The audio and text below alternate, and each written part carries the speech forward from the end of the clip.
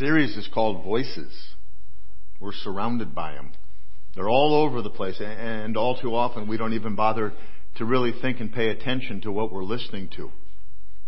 But what are the voices you listen to? What are the voices that you give the authority to shape your thoughts and your words and your life?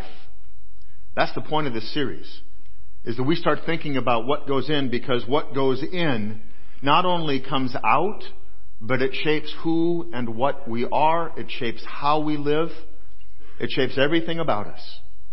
Today we're going to talk about one of my favorite characters in the Old Testament. We're going to talk about a guy named Elijah. And Elijah is a little bit of a challenge for me to understand. On one hand, he is like the superhero old guy of the Old Testament. His life is like one huge adventure. He's the kind of guy that they make movies about. Then on the other hand, he seems to be the polar opposite of a superhero. He seems to be the very worst of me when I'm at my very worst. Elijah literally changes the course of his life because someone basically says boo too loud in his direction. And I think by the time we're done with this one, you, like me, are going to see something of yourself in him. Elijah was a prophet in some of the best days in the history of Israel and some of the worst days of Israel's history. Elijah heard and he knew the voice of God, and there was a long time in his life when he was obedient to it. Then another voice made his way into his head, an entirely different voice, and it changed the trajectory of his life in a way that he could never recover from. It changed because he gave in to that new voice. He gave that voice authority.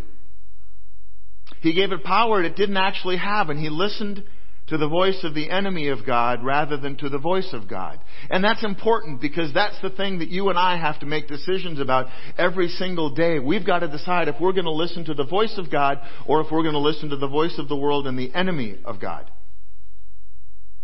And just like with us, what God allowed him to do was to fill his brain with fear and allowed him to go on the course, the trajectory that he wanted to go. We find Elijah's life recorded in the Old Testament book of 1 Kings. If you've got your Bible, flip to 1 Kings. We're going to start in the 17th chapter. There's some really rich stuff going on in the book of Kings. I say rich because one of the guys that's in there that's got a very prominent role is a guy named Solomon. King Solomon, wealthiest guy ever. I mean, incredible amount of money. His queen, named Queen of Sheba, it talks about how Solomon strayed from God. How the kingdom of Israel was divided, and how eventually Ahab became the king of Israel. And Ahab was married to a woman named Jezebel, and she was not a very nice woman. Things aren't going well for Israel at this time because Israel is suffering from bad leadership. People that have taken them away from God. The nation is divided, and they've got an evil king and a more evil queen. And they aren't living in a way that is God-honoring. And Israel finds itself where it is at the precipice of being one generation away from completely forgetting about God altogether. Not entirely unlike America. If we're not the voice that speaks the truth of God into our world, where in the world do you think our kids are going to hear about Him? If it doesn't come from us, they're not going to know God. So God raises up a man named Elijah. And I would add, and so God raises up men and women like you to speak His truth as well. And so Elijah's first act really is he calls a drought on the land. Now they're living out in the desert, right? You got to understand that. First of all, there's not a whole lot of anything going on, but he calls a drought, and a drought comes. And that's going to become a very important factor as this passage goes on. Their land is drying up because the faith has dried up. They're already in the desert, and so we're talking dry that is really dry. But the people's faith is even more dry. He's a prophet who is called to speak for God. And it's important that when we look to the Old Testament, to Jesus' transfiguration, there was two other characters from the Old Testament who were present there. There was two other men who were introduced in the Old Testament books who were present, Moses and Elijah. Elijah is a big deal. To the Jewish people, he is the greatest prophet of all of them. So picking up the passage in 1 Kings, 17th chapter, starting the 2nd verse. It says, "And the word of the Lord came to him," Elijah, Depart from here and turn eastward and hide yourself by the brook Cherith, which is east of the Jordan. You shall drink from the brook, and I have commanded the ravens to feed you there. So he went, and he did according to the word of the Lord. God provides a command, direction, and provision. And wouldn't you know it, because Elijah was obedient to God, the ravens brought him bread and meat every morning and every evening. God honored his word. What's interesting about that is, what is a raven going to eat? It's going to eat bread if it can find it, and meat everywhere that it can. And yet they brought their meal to Elijah to sustain him, because God told him that he would provide for him. And God honored his word.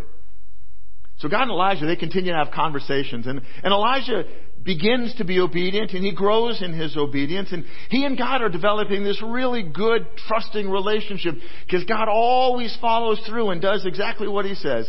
And so at one point, at God's command, he goes out of his way and he goes to a widow whose son has died, and he raises the widow's son from the dead. God shows up in a big way. Then things start to get really interesting, because God tells Elijah, I want you to go and present yourself to King Ahab. And Elijah probably went, oh no, not that guy. But Elijah does what he's told. And he goes to King Ahab, and that's when things start really getting interesting here. See, those two go back and forth, and they start taunting each other and talking about, who's better. And Ahab thinks Elijah's just a troublemaker, and Elijah thinks that Ahab, he knows he's a troublemaker. And then they start talking about which God is real, and who should they listen to, and who should they follow.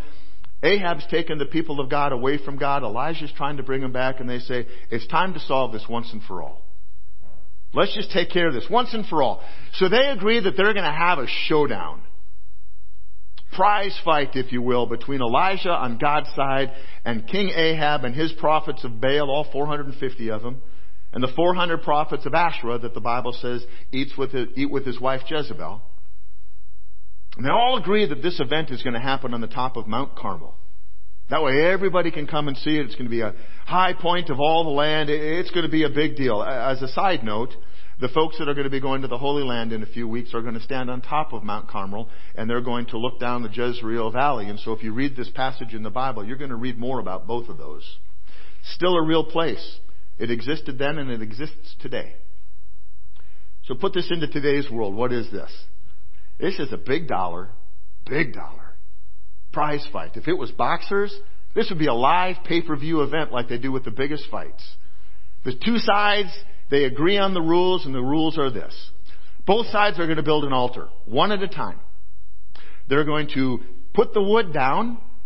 They're going to take a bull. They're going to slaughter the bull. They're going to cut it in pieces. They're going to put it on top of the altar. And then the prophets of Baal are going to call for Baal to send fire down from the sky to light the altar and to accept the sacrifice. And Elijah, in turn, is going to call down from God and ask God to send fire to light the altar and accept the sacrifice. But they can't light it. That's the thing. They can't actually strike anything that causes the wood to burn.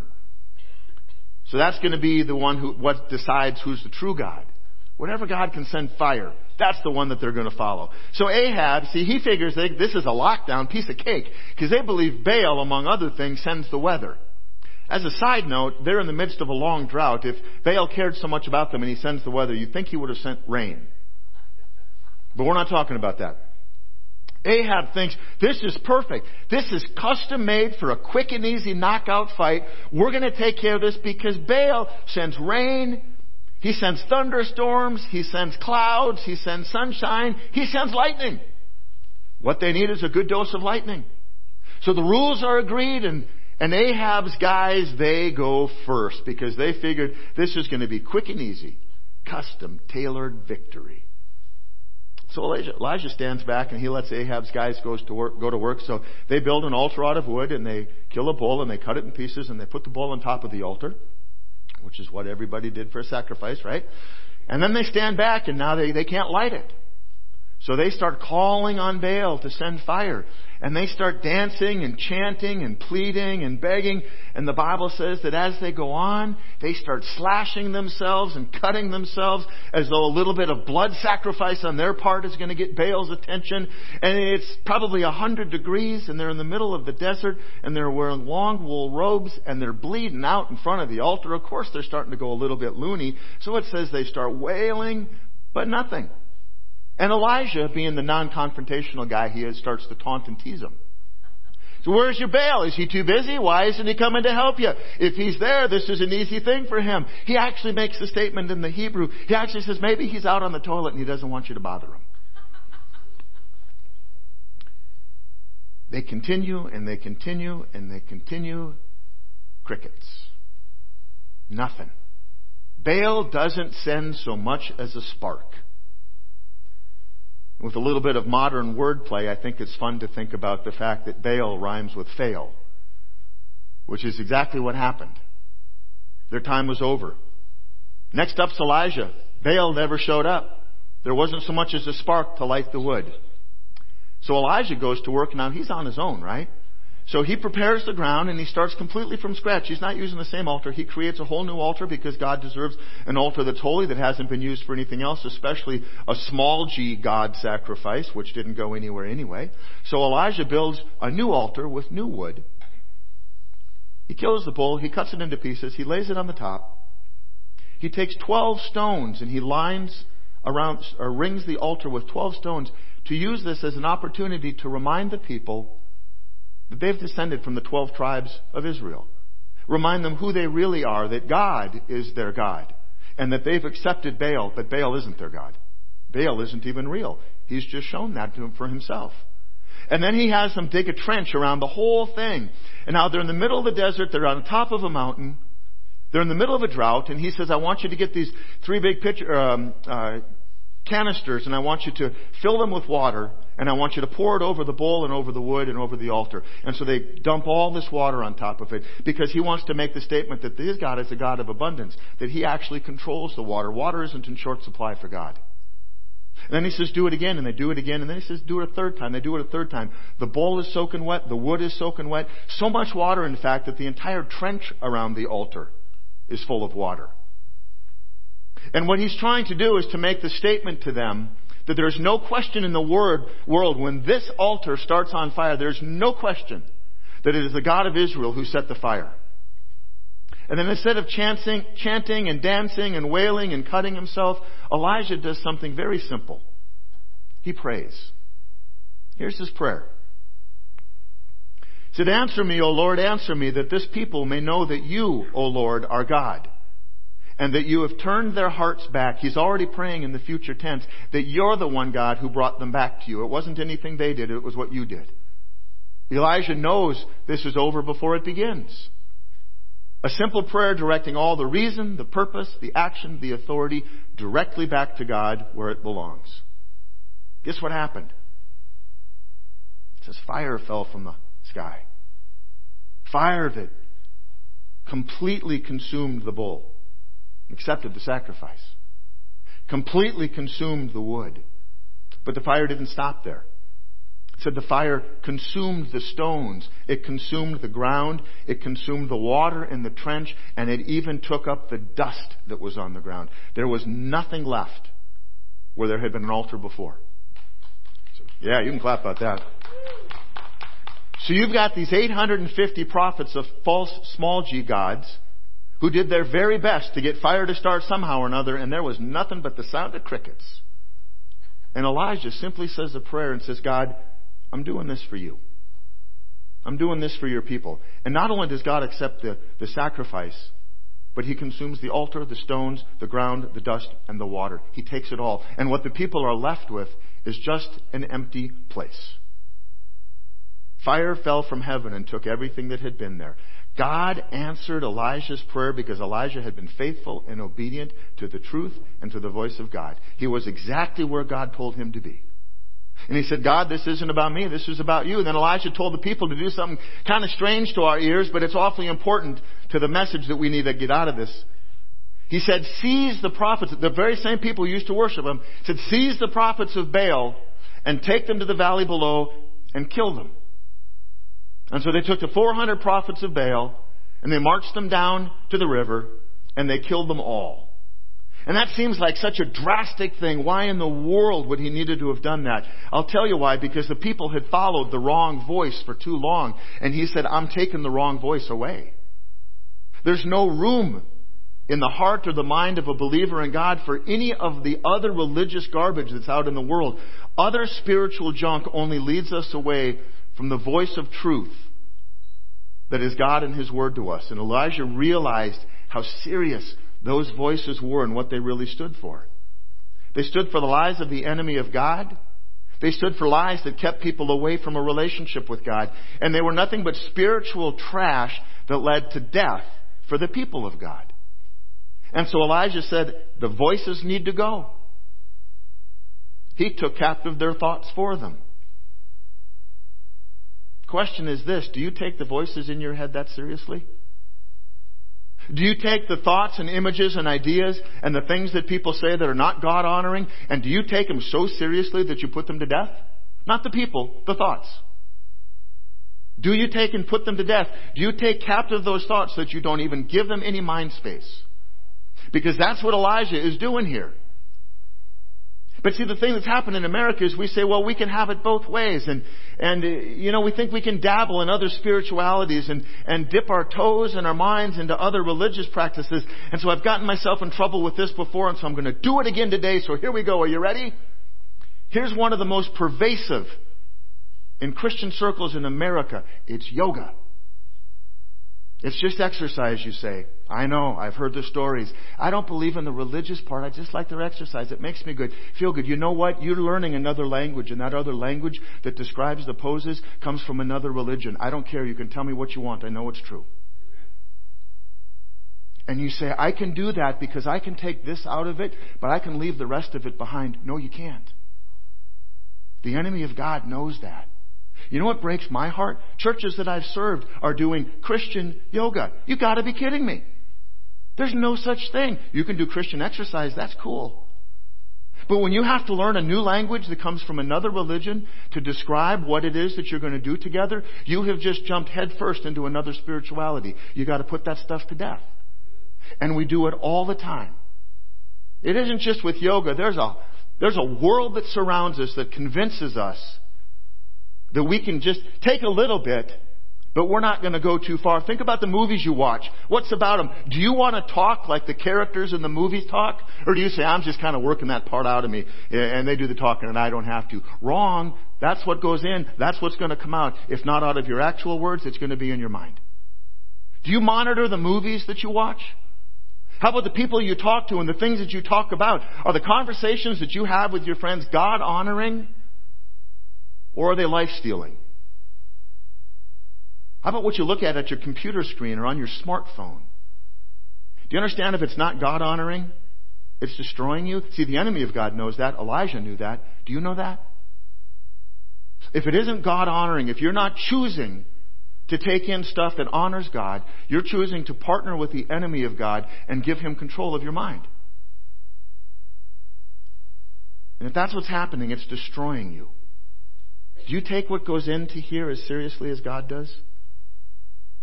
If you aren't listening to what gives you a God-honoring life, then you're inviting the enemy of God to take the life that Jesus died for you to live. It's as simple as that, folks. If you're not choosing to fill your mind with things that give you a God-honoring life, then you're inviting the enemy of God to take the life that Jesus died for you to live away from you. So you go, it's a little bit extreme, preacher. That's a little, I can handle it. That might be for you, but no. Let me give you an example that you can all relate to. Whether you have children of your own, whether you have family or friends that have kids, there's one thing in this country that most of us take pretty seriously, and that is the minds of children, right?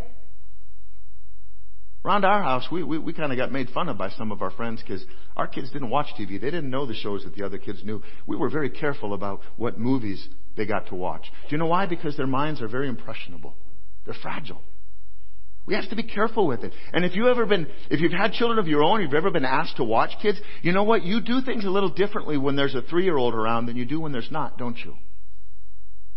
You take care of the mind and the eyes and the ears of a young child differently than you take care of yours. But I'm going to ask you the question, why? What is it that they shouldn't hear that's okay for you to hear? What is it you want to prevent them from seeing that's okay for you to see? Why is their mind fragile and need to be protected and yours doesn't? See, we all agree that kids' minds are fragile and we've got to be careful. But I'll tell you what, our brains are no less fragile. They're no less impressionable. The truth is that as adults, we do the same thing that children do. We mimic. We copy. We imitate and we repeat what we see and hear, what we choose to let in, the voices that we choose to listen to. We protect children. And then we dive headfirst into the swampy garbage. If it isn't okay for a 3-year-old, it maybe isn't okay for you.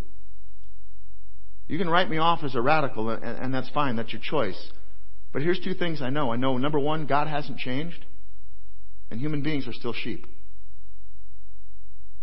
And all too often, we're going to follow a thing that feels good, not that is good. That we're going to do what's easy, not what's right. And the enemy of God knows that.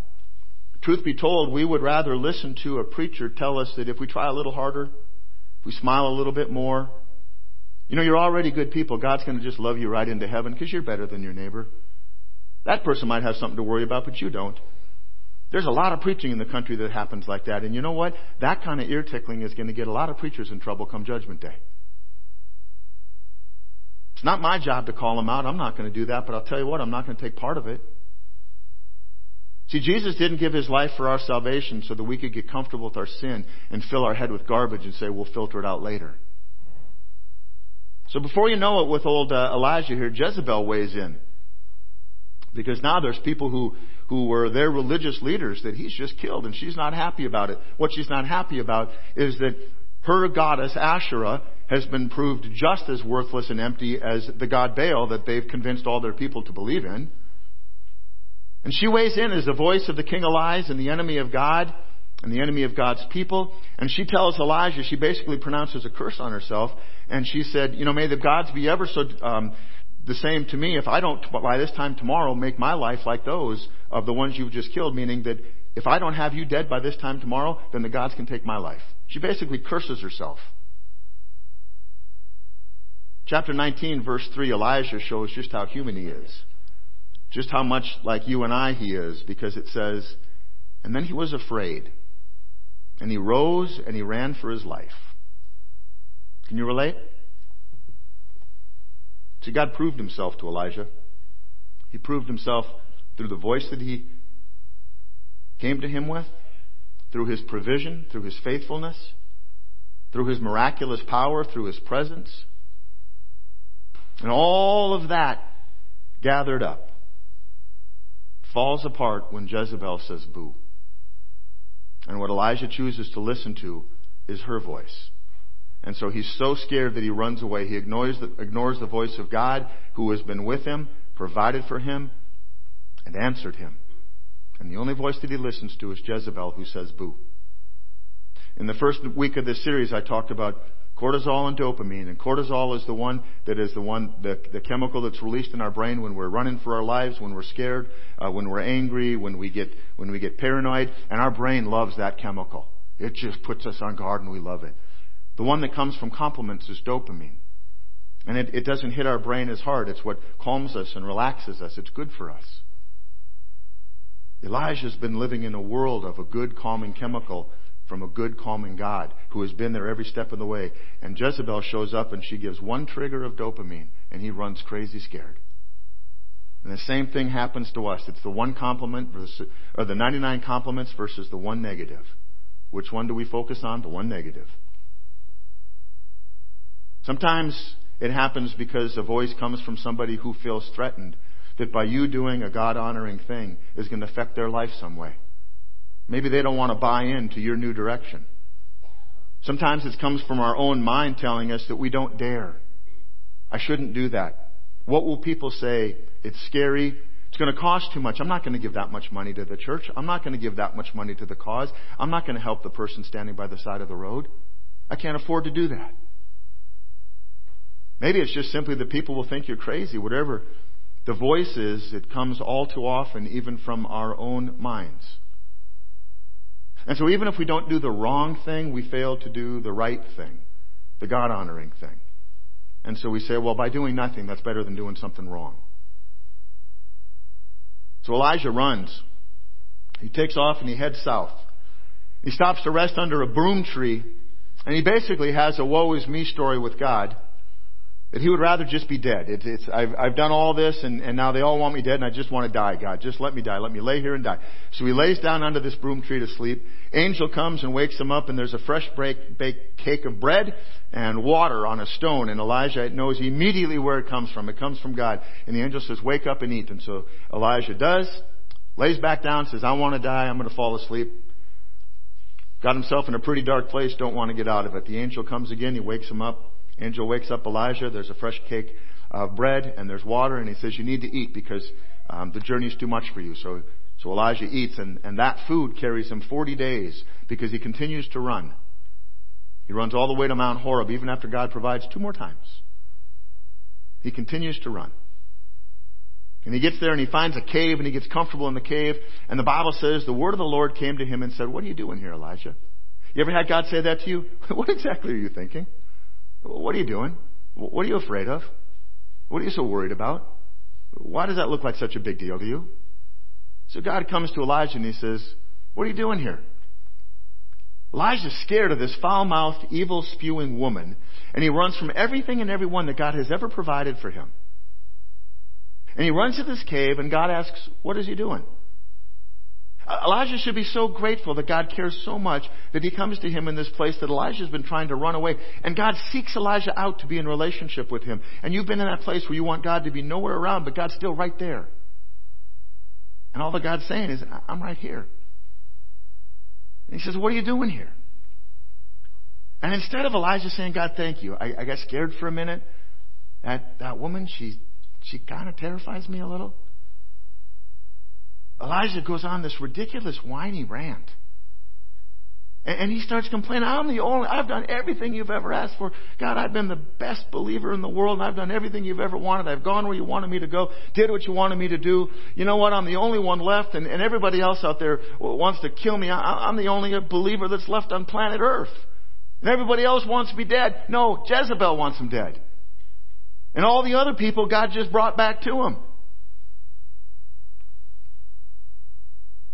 It's a bunch of baloney. So God says, Elijah, you go stand out in the mouth of the cave. I'm going to pass by.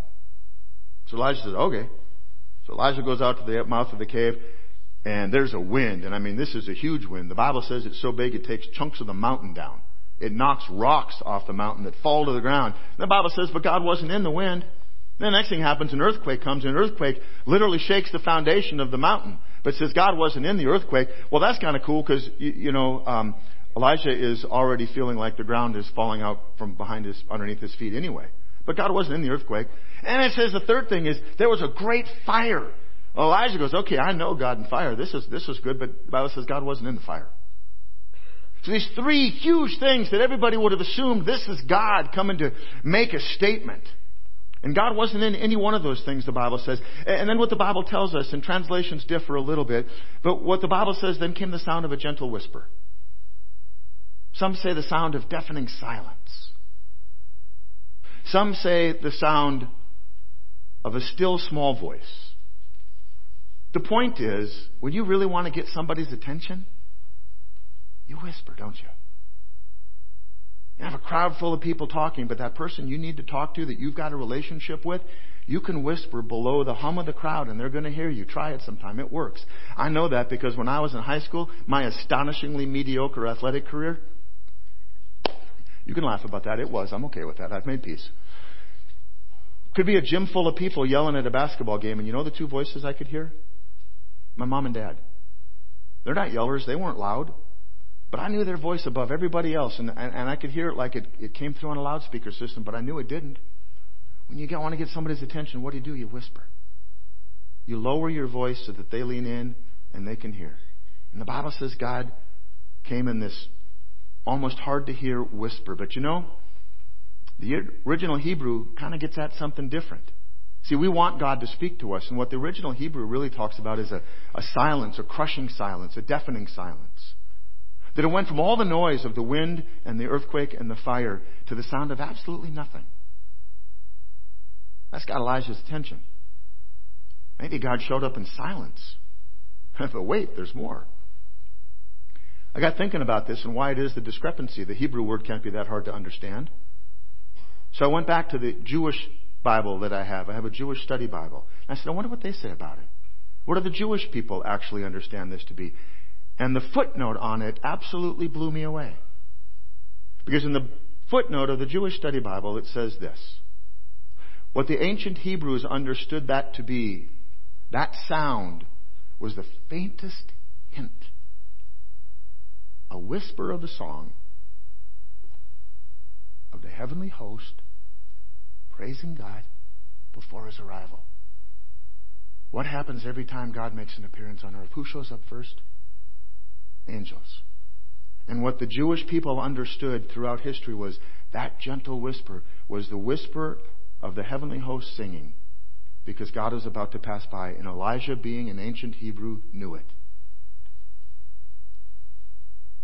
What did God say when He began to speak? He asked Elijah again, what are you doing in the cave on top of the mountain?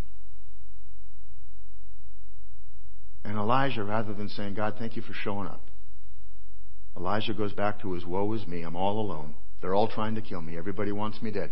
I alone have loved you. I'm the only one who's done what you've asked. And God says, you know, you're not the only one.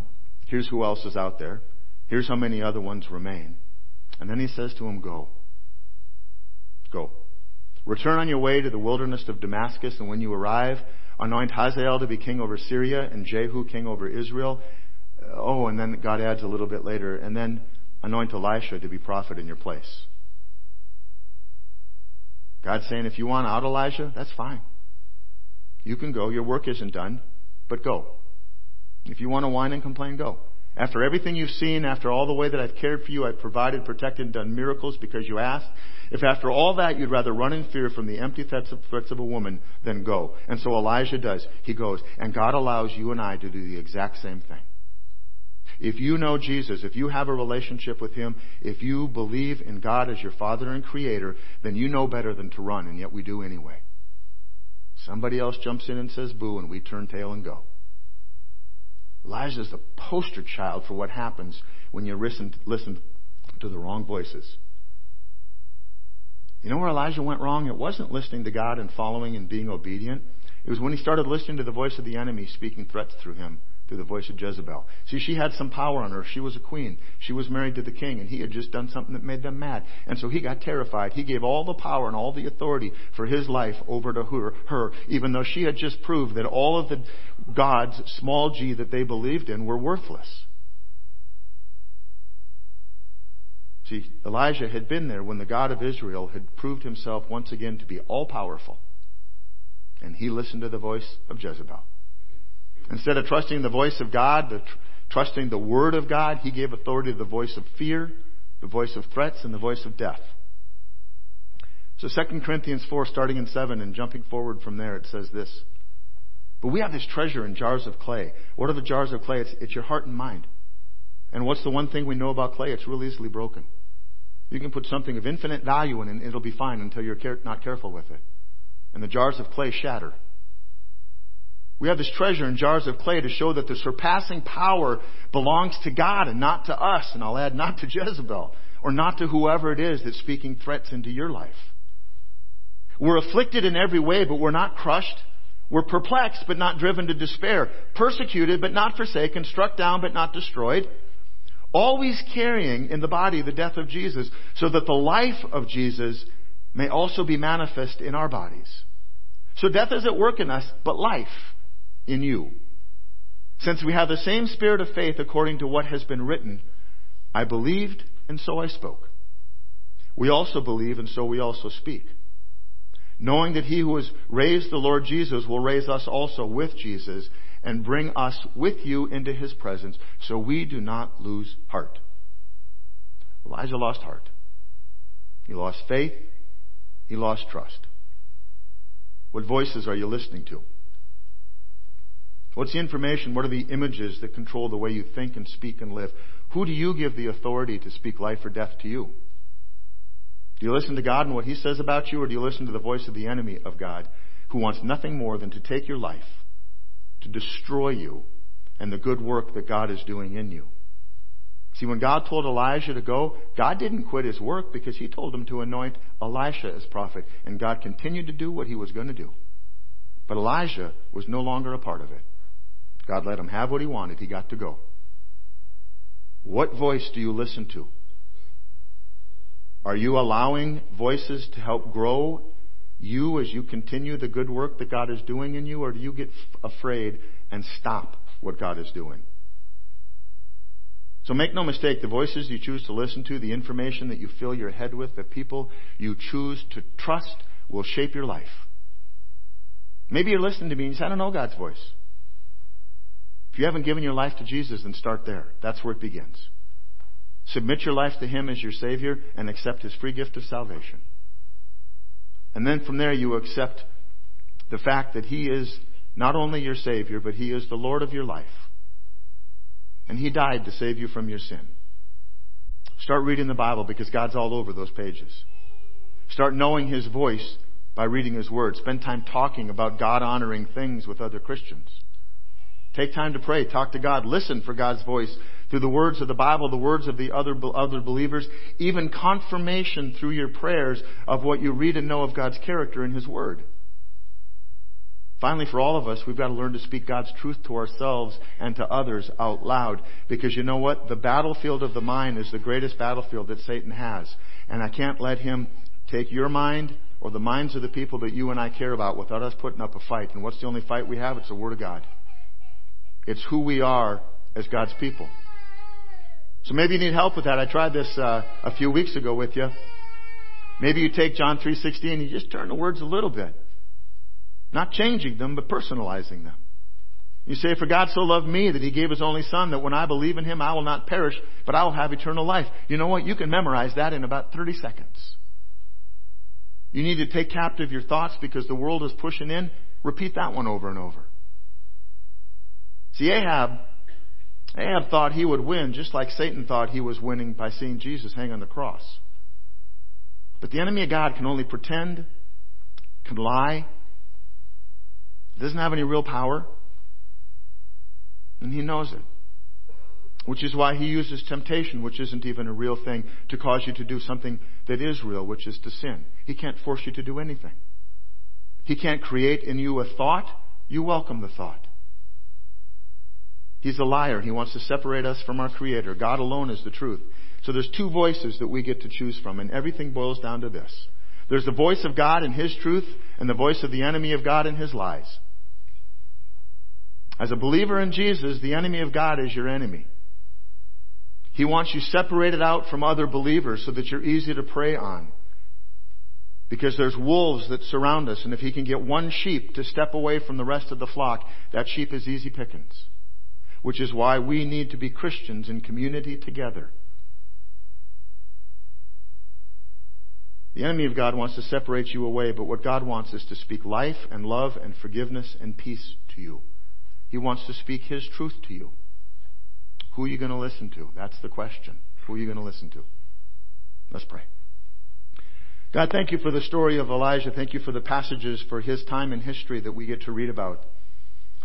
God, as much as he was a superhero of faith, man, he just really goofed things up. We can relate to that. God, be real to us. Help us to choose You. Help us to choose thoughts that honor You and that grow our relationship with You. Help us to honestly recognize the things that we choose to let into our minds that we know are not of You. Because those things are only going to kill us. They're going to separate us further. They're going to give us reasons to leave church and leave Christian friends. God, help us to hear You, to hear Your voice, to hear Your voice of truth. And then help us to trust it through Your Holy Spirit. In Jesus' name, amen.